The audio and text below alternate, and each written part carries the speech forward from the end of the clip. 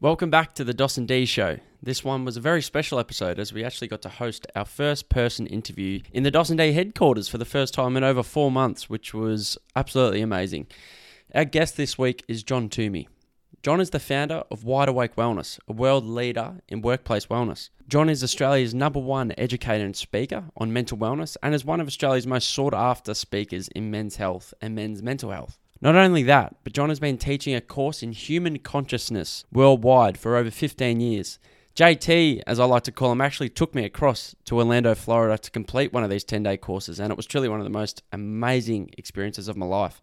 It was an honour to sit down with John and hear his wisdom on life. He shared some incredible stories and insights around so many things, including making decisions in life for you, not to make others happy, the unnecessary pressure put on our young people to know what they want to do and how to confront that. John also shares with us his opinion on university and why so many people shouldn't be studying if they don't know what they want to do. We go deep into loving yourself for who you are and the issue around perfectionism, especially in today's online world. And the beautiful one, which is the superpower of kindness, how to practice it and what we should be doing to practice it more. The list could go on, guys, but we want you to hear it for yourselves because this chat was just mind-blowing and incredibly empowering. And please remember to go leave us a review over on Apple Podcasts. It goes a really long way in wanting to help and impact more and more people.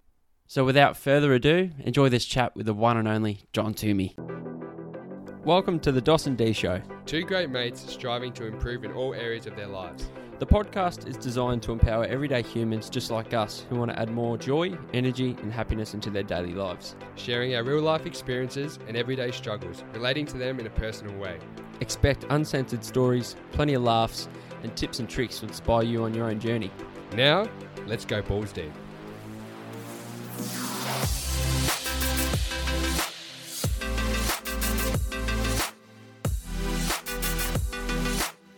Well, it's a nice feeling, D. We've got a guest in the house. I'm so excited, mate. This is exactly why we came here, for those coffee meetings and those chats. And we're finally here. We've got my good friend John Toomey. Welcome to the show, mate. Hey, good to be here, It's awesome to have you on, mate. Yeah. I've known John for a long time. For those listening, JT was a good friend of my dad's through the events industry and keynote speaker, author. Got a new book out as well, which is exciting. Book, yeah. Tell us a bit about that firstly. Just a couple of years ago, I was talking to my really good mate, John Anea. Some of your listeners might know who John is. He came across from Claremont in WA and played for Collingwood. And then he went across to Richmond. And at the end of the 86 season, he went back to Perth to join West Coast Eagles. And he was their inaugural vice-captain. Okay. And JA is a physiotherapist and a brilliant bloke and has a reputation of being one of the fittest men that ever played footy. Like, they played a game when he was at West Coast at Geelong one week and he played really badly and they got done. And so when they got back to Perth, he pulled his runners and his shorts out of his bag and said to the guys, "Drop my bag at home, will you?" And he ran home to Claremont from Perth Airport. How far is that? A very long way. Very long way. And so anyway, but JA was treating quite an influential person who owns mining companies, and he was telling Johnny about his concern out on the mines for the amount of mental illness and the suicides, and he was a bit at his wit's end as to what to do about it. And JA rang me and we talked about it. When I got off the phone, I thought I could write a book about that. And so that was the start point. So the book now, it's called In It for the Long Haul. And the subtitle is Making the Most of the FIFO Lifestyle. FIFO, fly in, fly out. Okay. And we're just in the pre-marketing stage now. What does fly in, fly out mean? Well, so they fly in to the mine site. Gotcha. And they stay in a camp. Yeah. And they might be there for 2 weeks, sometimes 3 weeks. And then they'll go home for a period, could be a week, could be 10 days, whatever.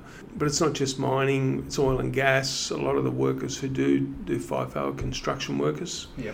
And then there's geologists and all those sorts of people. And a lot of them are unskilled people, but the pay packets are really big and, 150, 160 grand a year.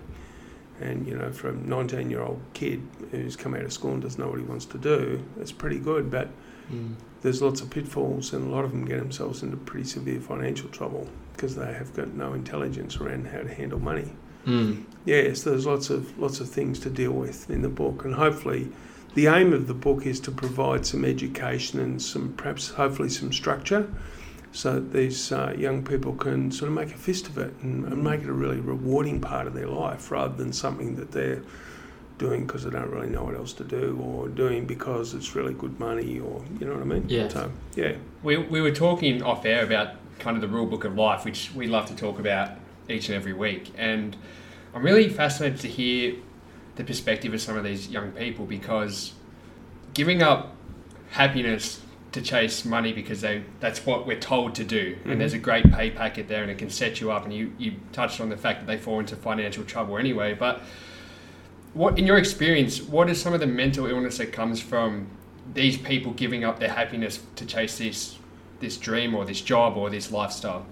Yeah, it's an interesting one. I think that, you know, apart from a small percentage of cases, most mental illness starts out with just screwed up thinking. You know, bad decisions, viewpoints that are maybe not accurate. Yeah, for example, I got a really good mate. He was a career physical education teacher. I think he taught at Rosebud Secondary College for 35 years. And he's retired now. And he was tough and he was harsh on the kids. And the kids always thought he was a brute and he didn't care, you know. But you sit and talk with him about those kids and he'd almost be crying, telling you about the kids and how much he loved them. And he was only tough on them because he wanted them to live great lives, you know, because he knew how close it was down on the peninsula where they could go off the rails really quickly. Yeah. So the kid's viewpoint was that he was an arsehole and he didn't care. But in actual fact, the fierceness of his love for those kids was palpable, you know. So I think that, you know, there's people get caught up, and young people, old people get caught up. They get an idea in their head about something and it may not be accurate. But then they start building their reality from that idea, and then they can end up anywhere.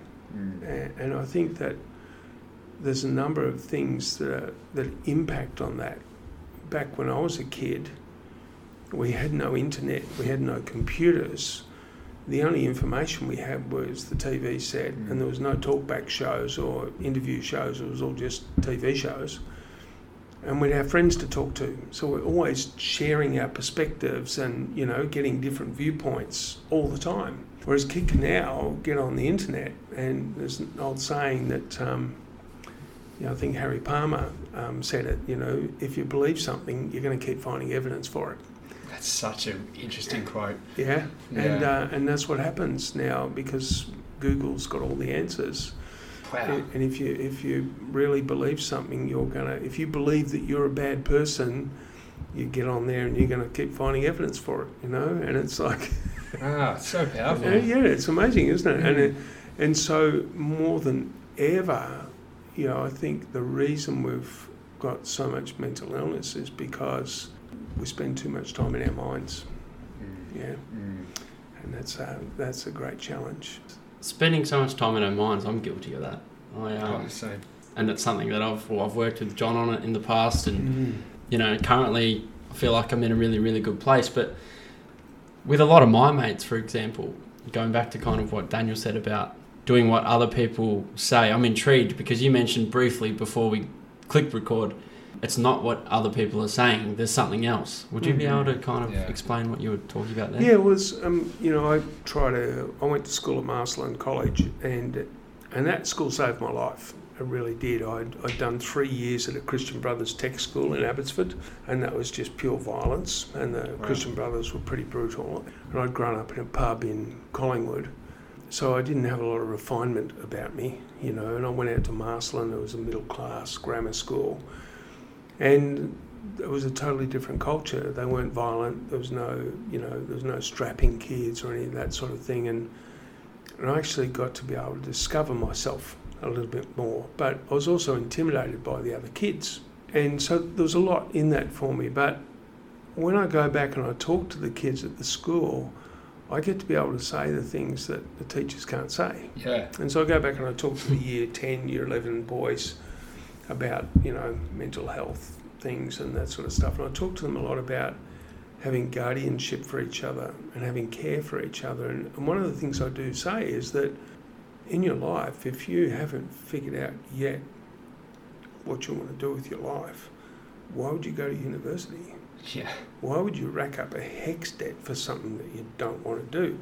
That's as close to crazy as I can think of, you know. You're better off going and working in a cafe or go work out picking fruit or do something and spend some time contemplating until something lights up your life and then go after that, you know. And I think that's why FIFO could be really good for a lot of those young people as well. But if you just go off to university because you think your parents want to, and also say to them, you think that that's what your parents think, but you haven't actually sat down with them and asked them and challenged them on the perspective. Because when they went to uni, there was no head debt. Like, I went through my phys ed degree and my master's program, no HECS debt. Paid for it yourself? No, the government paid for it. It Government. was all free. It didn't cost a cent. I went on a ski camp when I was at Rusden for a week to Mount Buller. So a whole week, all accommodation, all tow tickets, all your rental of equipment, all your food, and a 2-hour lesson every day, and it was $70. It's ridiculous. Huh? Yeah. What year was that, if you don't mind me asking? That year, that would have been 1978. Okay. Yep. Yeah. Wow. But so it was free for us back then, so it didn't really matter. But now, when you're creating these HECS debt, it's like there's a lot of things here, but it's about making your own decisions. You've got to be able to make your own decisions. And if you're making decisions because of what you think somebody else thinks, well, that's not your decision. Yeah. You're just trying to make a choice that'll, you know, keep your head down and make a choice that everyone will be happy with. Yeah. And you know, and the really interesting thing is you see online all the time people posting profound quotes, you know. Instead of following the path, go where there is no path and leave a path. Well, most people never do that. Yeah. You know, that's what that is. That's that decision point where you go against what is expected and you make your own decision.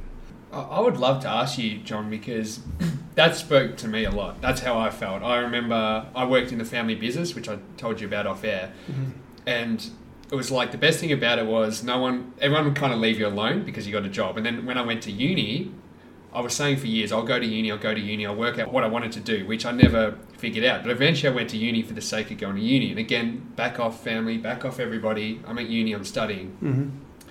But how do we actually have those conversations with those people that in our lives, it could be your parents, your grandparents, your husband, your wife, about following a path that is not the norm? How do we actually begin those conversations that you mentioned a little bit earlier? Yeah, it's a really interesting one, and I think that, and I don't want this to be a thing where everyone writes down what John Toomey says and then just repeat that, you know, because that might not be suitable, and why would I be some sort of guru on that sort of thing? But the question I suppose I would ask of myself in that situation is, am I a trustworthy person? Or are people worried about me because they don't trust that I'll make good decisions?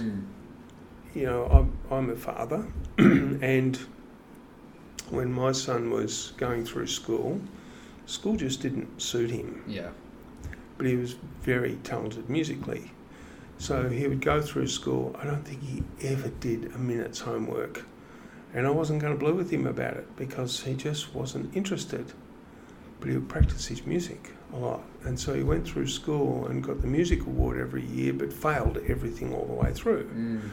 And he came out the other end, and when he finished school, I just said, what do you want to do now? And he goes, I don't know, Dad, I'm going to get a job and figure it out. Yeah.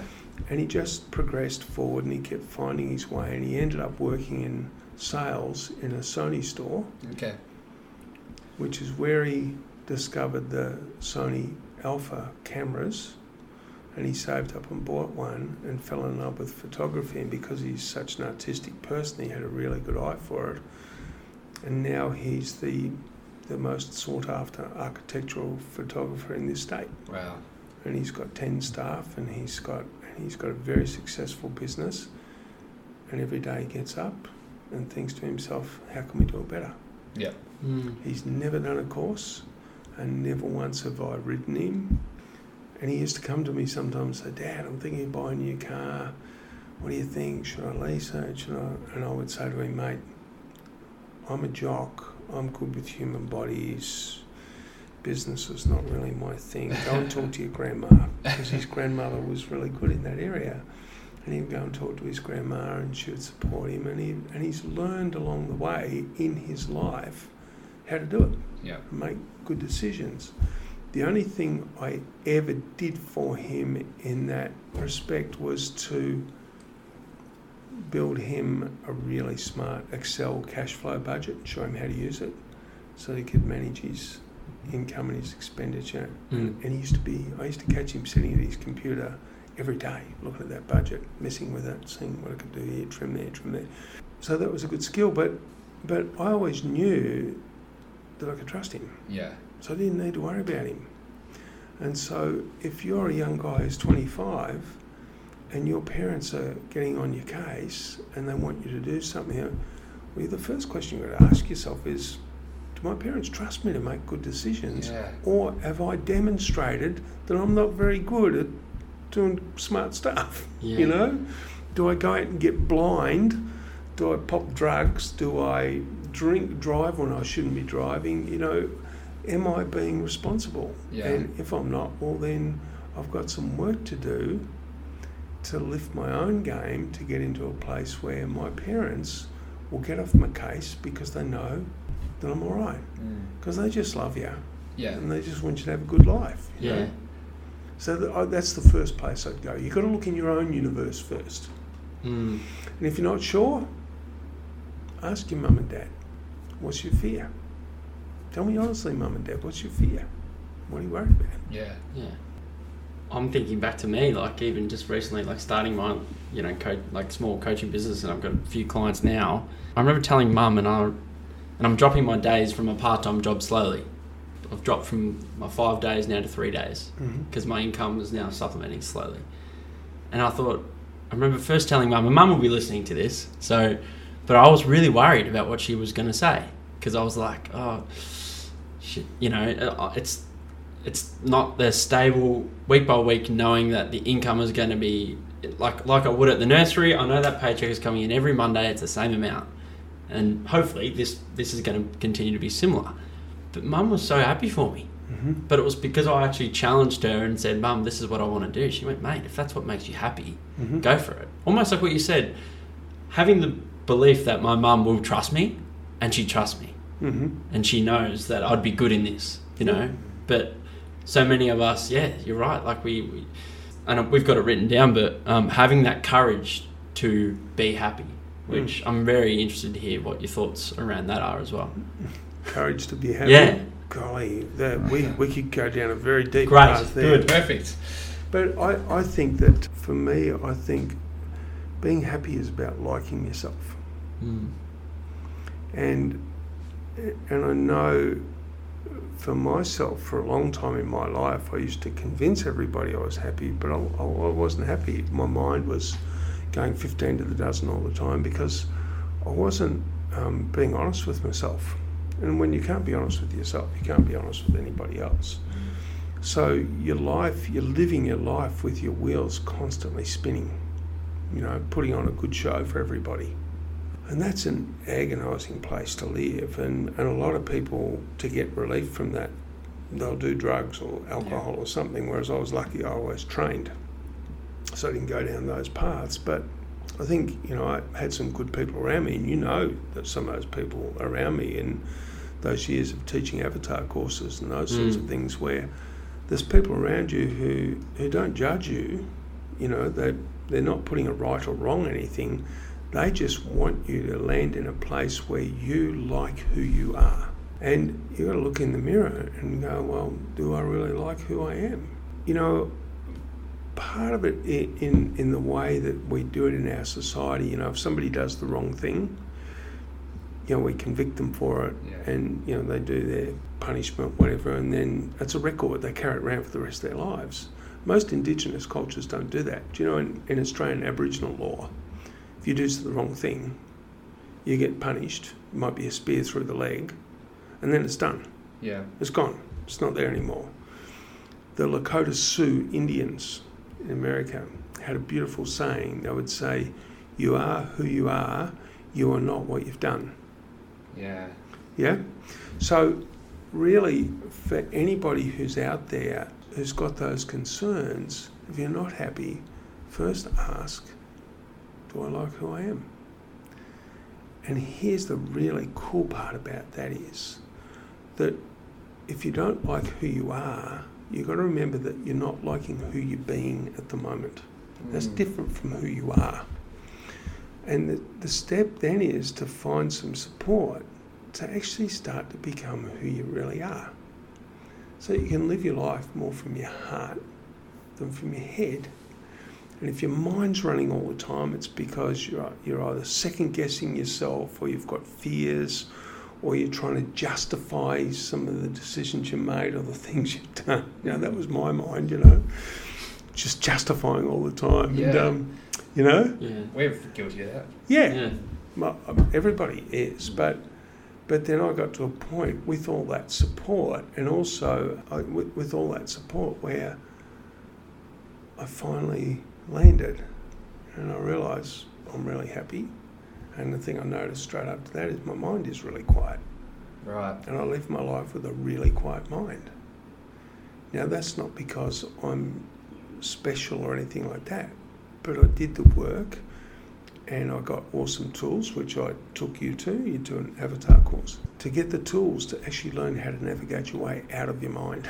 Okay. And I remember a student saying to me on a course once, it was one of the best things I ever heard. He looked at me and he said, he said, my mind is a dangerous neighbourhood and I should not go in there alone.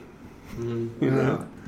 And it's, I was saying to Dee last night, one thing that struck out to me massively, and it just correlates exactly being happy with who you are, is I was explaining to him the course I went and did with you, and one of the exercises, and just the constant repeating to myself, I'm happy to be me, I'm happy to be me. And I'll never forget the feeling I had. I remember at one point the breakthrough I had, I was saying to Dee, I felt like I was constantly trying to be my dad. And I remember being in tears going through this exercise with, I can't remember who his name was, but yeah, being happy with myself. Yep. Yeah. And I'll never forget that. Yeah.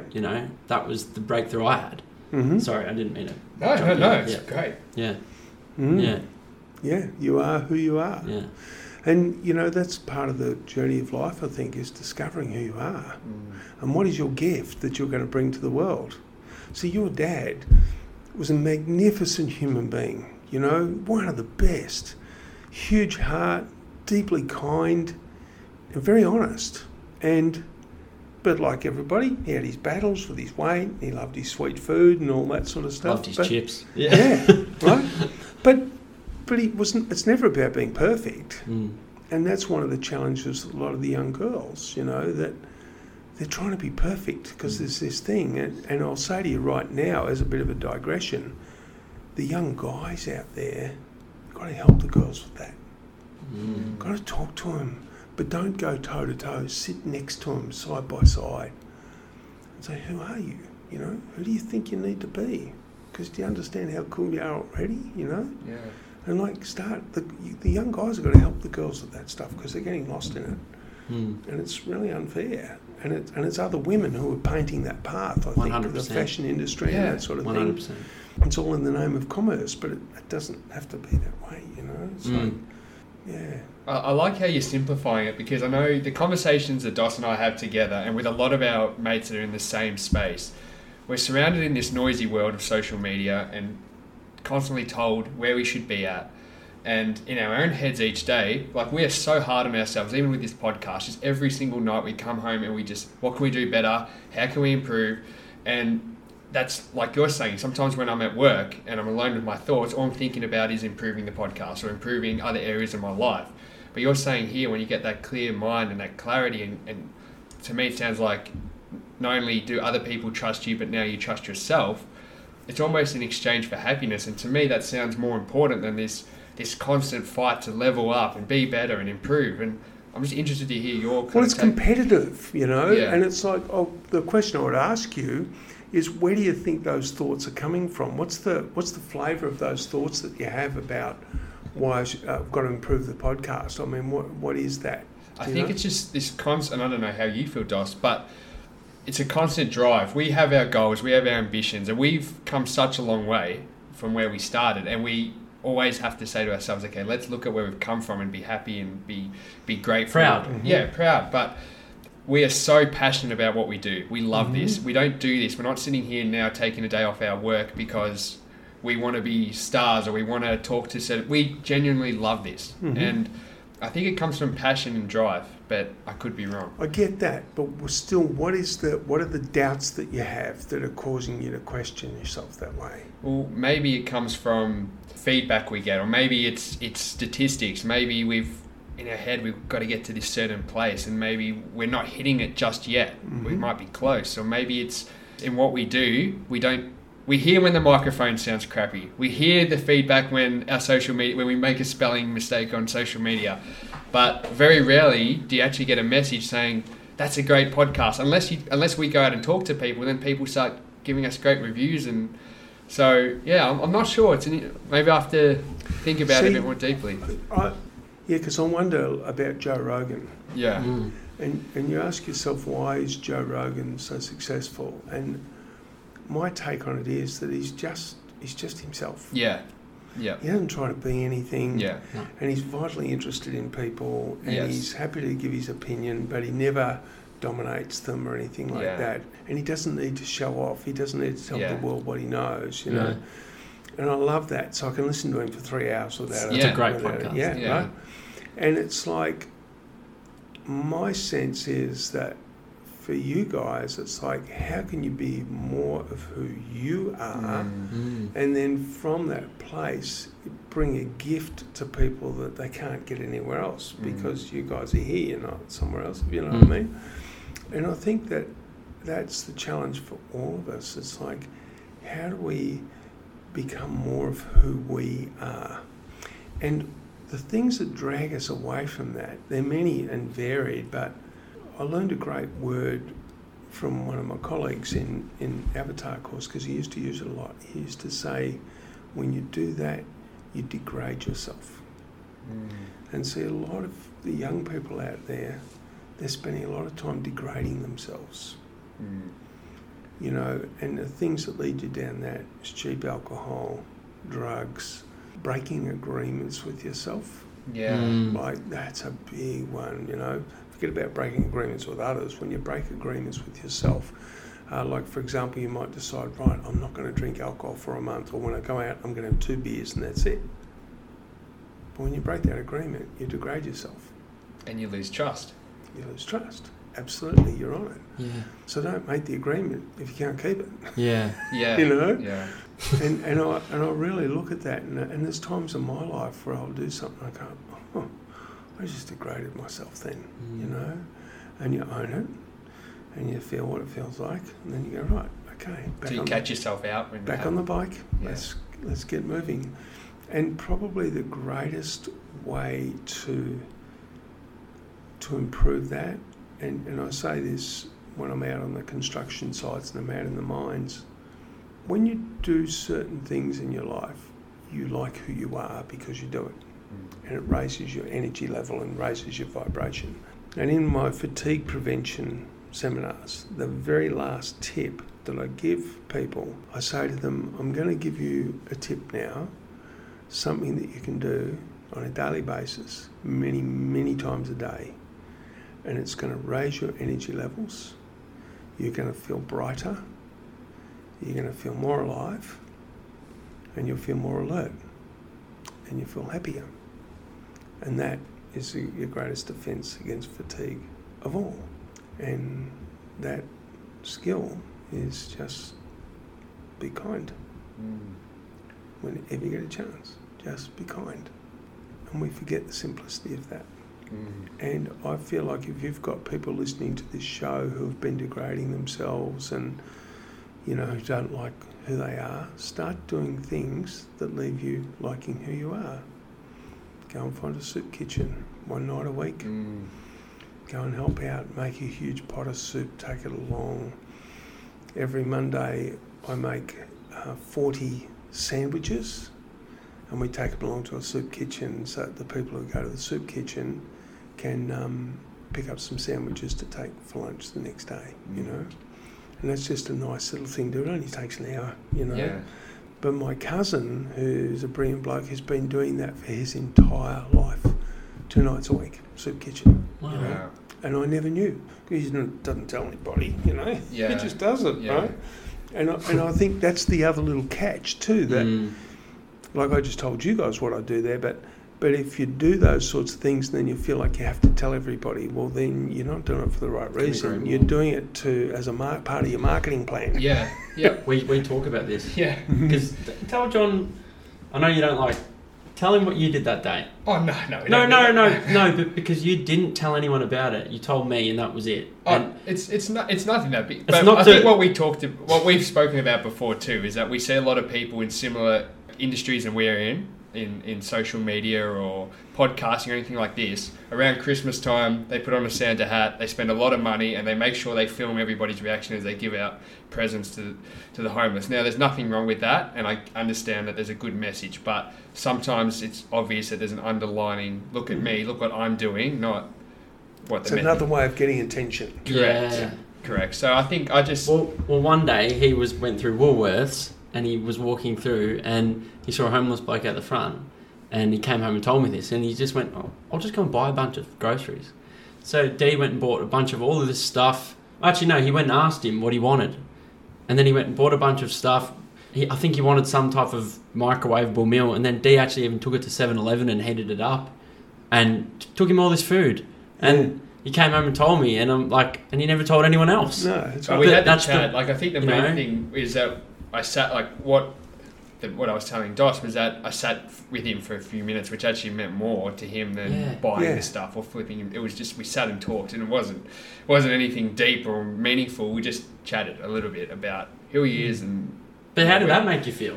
Yeah, well, that's a thing, and it puts you on a high, and then you just... Oh, well, even the other day, we went through the supermarket, and somebody paid us forward, put $20 towards our groceries, and we were embarrassed. Like, we didn't know what to do. Like, so now we paid forward, and you're spot on. Like, and I think sometimes if we just simplify life, I mean, we're avid readers, we read all the time, and a lot of these books are really great books, that some of them 100 years old, like the one you're reading at the moment. They're just very simple. Well, it's living a virtuous life.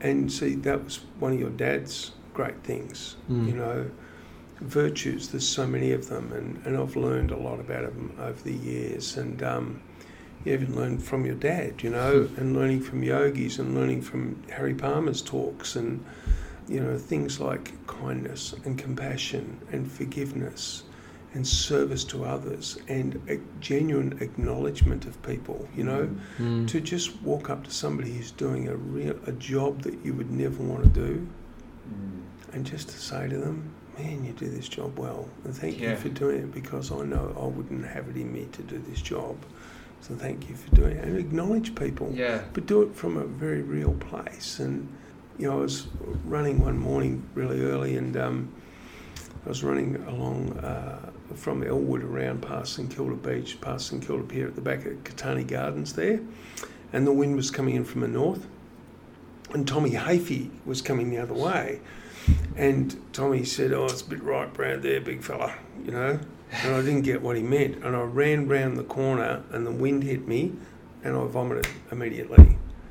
The stench was something like, holy hell, and I haven't got the strongest stomach in the world. And I had to go right across the other side of Beaconsfield Parade and run down the other side to avoid, because there was guys there with a truck pumping out a sewer.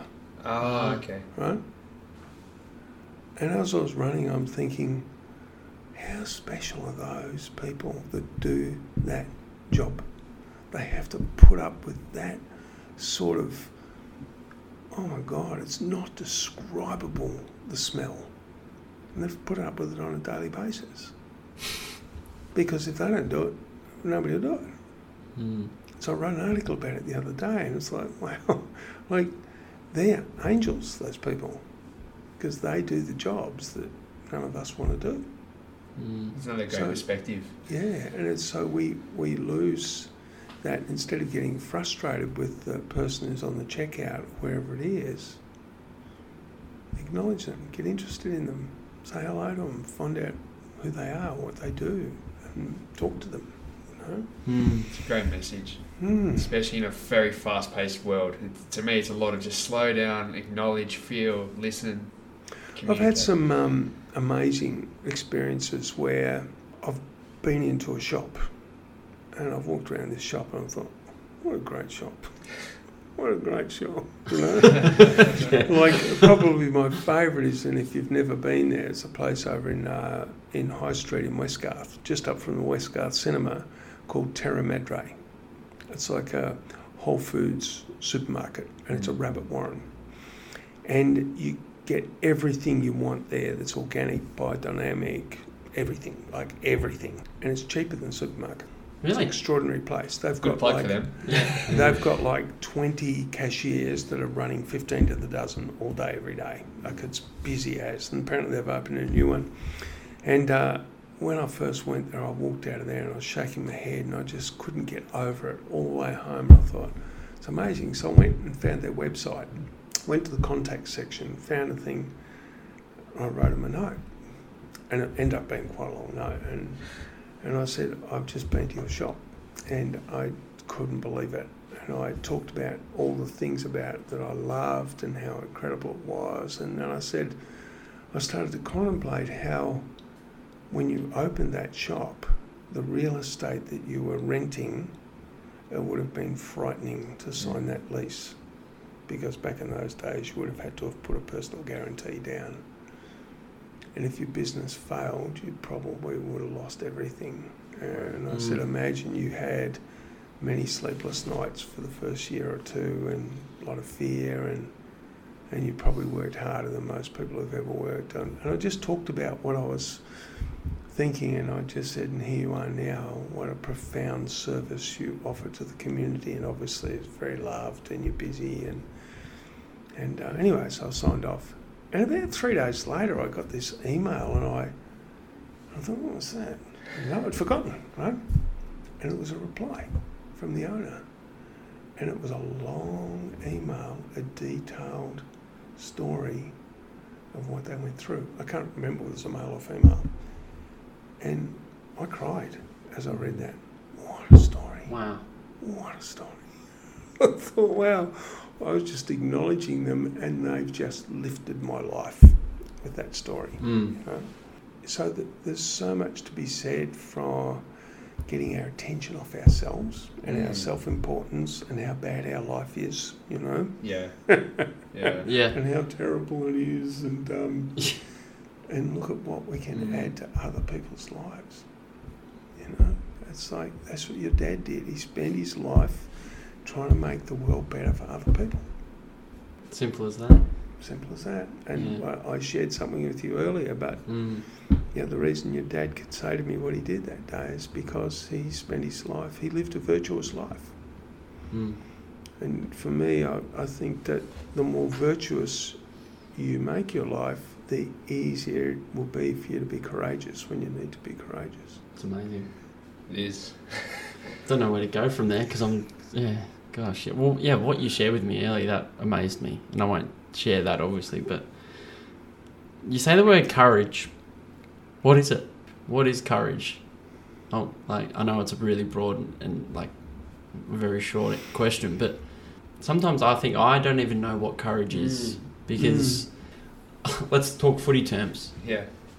I love footy, and a lot of us love sport, and courage to a lot of us is an act of bravery on a field, or you know, doing something for someone else in a moment of chaos and panic, or helping a woman out of a car in a car crash, or something courageous. But that doesn't necessarily have to be the only courageous things we can do. Oh, does that make sense, that question? Totally. Yeah. Totally. How can we be courageous? Yeah. Well, if you wanted to, like where my attention went when you said what it is to be courageous, I think it's very simple. There's nothing more than honouring your own moral code. And I know in my life, in times where I've had a lot of stress, it's because I've I've gone against my own moral code, and I've trashed my own moral code, taking shortcuts, those sorts of things. But we all know, and living life in service and doing good for others helps you to strengthen your moral code. But at the end of the day, your moral code is an intuitive thing that you know in a moment whether something is the right thing to do or not the right thing to do. And I'm not going to say wrong, because that brings up all sorts of connotations, but what's the right thing to do right here, right now? And if you're prepared to honour it, well, then it's going to be okay. And I suppose I have a little example as a parent. So when my son was about 14, he had a few mates over on a Friday night to watch videos, and I bought them pizzas and that sort of thing. And I had a 100k bike ride the next morning at 6 o'clock.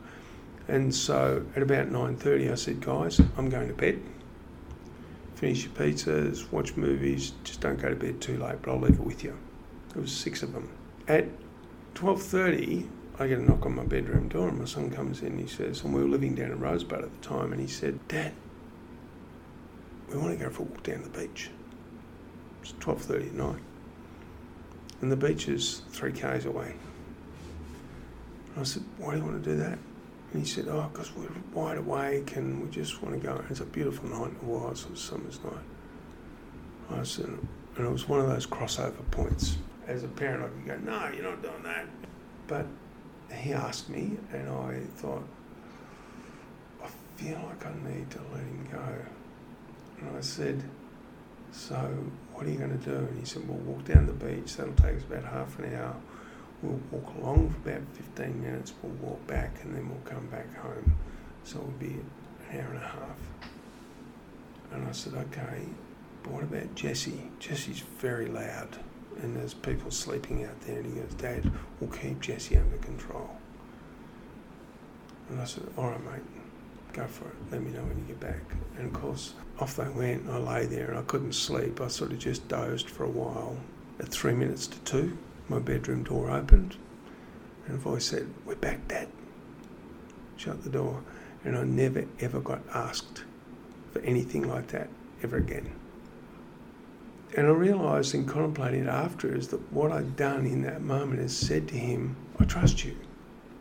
Now later on, I was going overseas to work, and we'd moved up to the city, and we were living in an apartment in South Bank. And so he was 16, and I would go overseas for 2 weeks and leave him home on his own, and he had access to my bank accounts so he could get money when he needed it, and he never ever breached my trust. And to this day, he's never breached my trust. So that was one of those moments where I just felt like everybody else in the world said, what are you doing letting kids go walking at 12:30 in the morning, But that thing inside me went, actually, you've got to let him go. Wow. So it's very subtle, and it will tell you, and there'll be times where your moral code says you've got to step into this situation and say something, but then your fears will kick in and say, yeah, well, my mates are not going to appreciate that, or people are going to think I'm stupid or whatever, but none of that matters.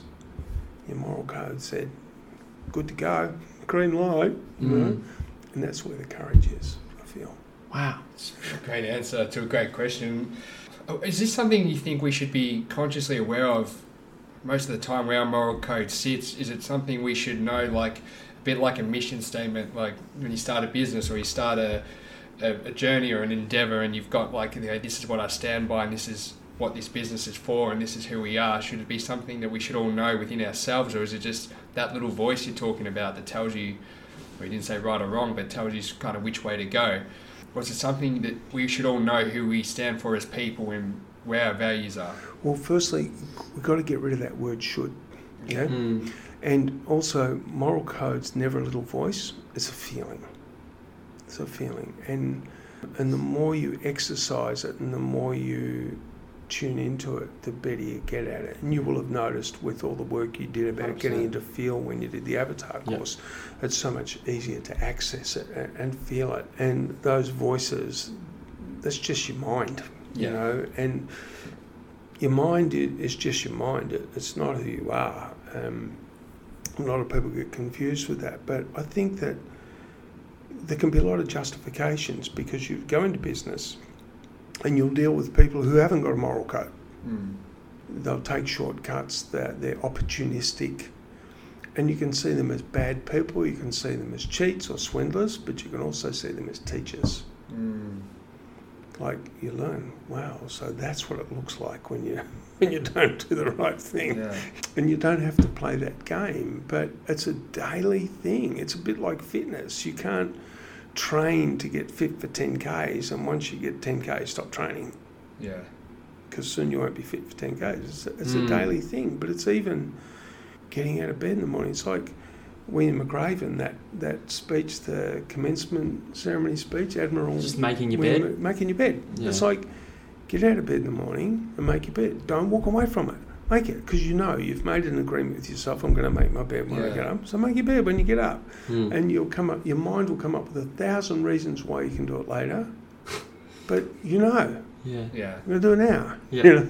Yeah. And it's really simple things like that. It's just exercising it, and it'll never be perfect. You'll have times where you'll become a parent one day and you say to yourself, I'm never going to yell at my kids, and one day you yell at your kids and you think, damn, I yelled at the kids. You know?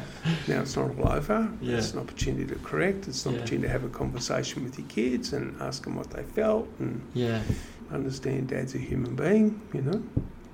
It's my mind's just wandering back to it's making me think back to what my mum and dad in certain moments when I was a kid. Like, I'm just thinking that story really was amazing. With his son Shane, like, that was just really... I'm thinking of a moment like that with my dad where I might have, maybe as a kid, not even asked my dad. You know, for him to even have the awareness and the courage to knock on your door at 12:30, knowing that tomorrow you're getting up at 4 or 5 to ride 100 kilometres, and he knows how important that is to you. But he still went in there because he knew it was the right thing to do. At 14, that's pretty amazing. Yeah, that's amazing. It's good. Yeah. You know? Well, we had a good connection, and we talked from the day he could talk. We talked a lot. Yeah, you know? It actually reminds me a lot about my relationship with my dad, and probably similar with your old Very man. much so. Yeah. You know, I'm just thinking of back to when it's made me grateful from both my parents and how they treated me and the respect they showed me. They always let me make my own decisions. When I made mistakes, they never. It was always learning from it. It was never. They never came down hard on me. I've never been punished. I was never hit. I was never abused in any kind of way. I was just always. And sometimes the hardest thing was to look your parents in the eye and just admit, okay, I've made a mistake. And they ask, well, why? What'd you do next time? What was you thinking like? And I think it's just made me very grateful for that. This conversation. Can I share a little story quickly? And you probably know it. So it was my first New Year's Eve being 18 years old.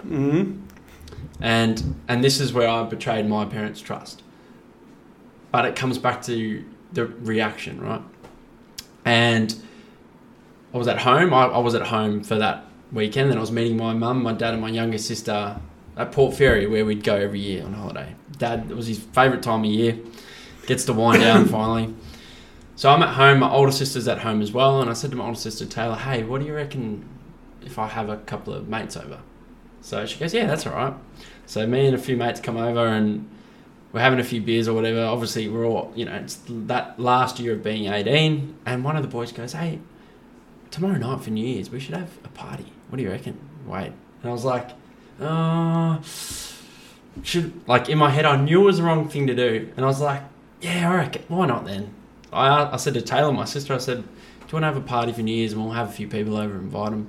She went, yeah, let's do it. So, silly of us, you know, we invited all of our closest friends, probably, you know, 40 people, maybe even 50 people, all from school. I was trying to impress a girl and whatever. I drank too much and I was so nervous. You know, I wasn't in the state to even enjoy the party at 18. Obviously, I haven't really drank any alcohol at all. Well, the next day, Dad obviously somehow found out because of the neighbours. My phone's ringing, it's my dad. Didn't answer it. Then he rings the home phone, but I obviously, what am I thinking? I answered the home phone and it's Dad. And he didn't get mad on the phone. He just said, Wade, I know what's happened. I'll see you in a few days. All right? I went, shit. I went, he's going to go nuts at me. this is, a big deal. It's our family home, and it's sacred and it's our space. Get to Port Fairy, and it was probably 3 or 4 days into the trip in Port Fairy. He still didn't bring it up. So I thought, I think I'm off the hook here. Well, I think on the 4th day, yes, wait, Os, jump in the car, mate. We're going to go for a little drive. And in that moment, I knew, I'm like, oh no. So we're driving, and I'm just waiting for him to just go nuts at me. And he just turned to me, and I think we pulled up at the beach, and he just went, mate, what were you thinking at that time? And I was like, oh, Dad, I don't know. Like, and he just goes, mate, like, he didn't go mad at me. He didn't even raise his voice. And he just said, you're better than that, mate. He goes, you know better than that. We've raised you well enough to know. He said, I'm not mad at you, but just, you've made a mistake and don't do it again. And I never made that mistake ever again, or I never betrayed his trust ever again. The word trust, I just kept thinking of that. I'm like, he didn't need to go mad at me. Some parents would have gone ballistic. I just think of how he handled that, and similar to you in that situation, just within yourself how to handle that. Yeah, exactly. And we've got to cut people some slack, because we all make mistakes, and people make mistakes, and we want to crucify them and bury them, and it's so heartbreaking. We see it all the time with elite athletes, and people want to, and we've got a politician who's in that space at the moment, and everybody wants to point the finger and accuse them, but at the end of the day, it's what they do with it. What are you going to do with it? How are you going to use that situation to become a better person and up the ante on your contribution to society? Yeah, it's gone full circle. I just sort of, this came to my mind. It's funny. The first thing I noticed about you when I met you this morning, John, this is weird, I just thought of it then, is the first handshake. You shook Wade's hand first, and I just saw the intense eye contact. And to me, strong handshake too. And then you came and did the same thing to me. And I'm like, and all that went through my head then, I didn't even know what we're going to talk about today. But I'm like, when people look you in the eyes, it's just like, I've always been taught, shake hands and look someone in the eyes like it's a sign of trust and respect and all. And I don't even know where I'm going with this, but it's just funny how in that moment I picked up on it, and now this conversation is just like, there's just so much kind of purity about what we've talked about, and I can see that through what you're talking about. You're not just talking out of your ass because it sounds good and this is what you've read from a book. You live this, and I just want to acknowledge you for that. Oh, thank you, mate. And it's but along the way, I was very, very lucky, because I was always trying to seek higher learning and looking for mentors, and I just was very lucky. One day I was in a meeting and there was a woman there, and she had qualities about her that I was just so amazed by, and I thought, I need that, what she's got, and that's what led me to find out about avatar courses.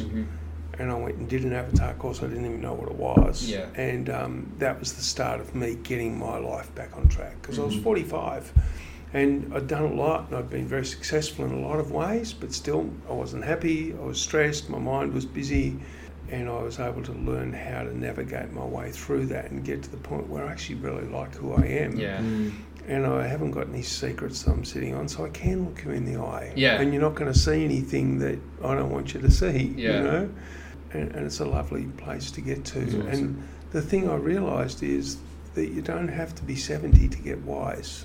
You can be very wise at 25, if you want to take on that. And before we finish up, I think that one of the things that's really obvious in our world is that, when I was growing up, most people were connected to some sort of religious practice in some way. And I'm not saying it was good or bad, or, but that's all been abandoned because humanity's evolved beyond what religion could provide. But everybody still needs some form of spiritual practice. Couldn't agree more.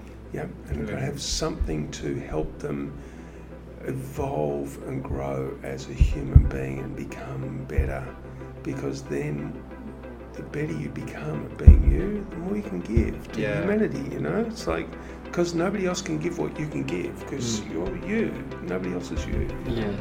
So that's pretty sweet. Great way to finish. It's an awesome way to finish. Mate, thanks for taking the time, mate. Awesome. Thank you. Really good. Loved it.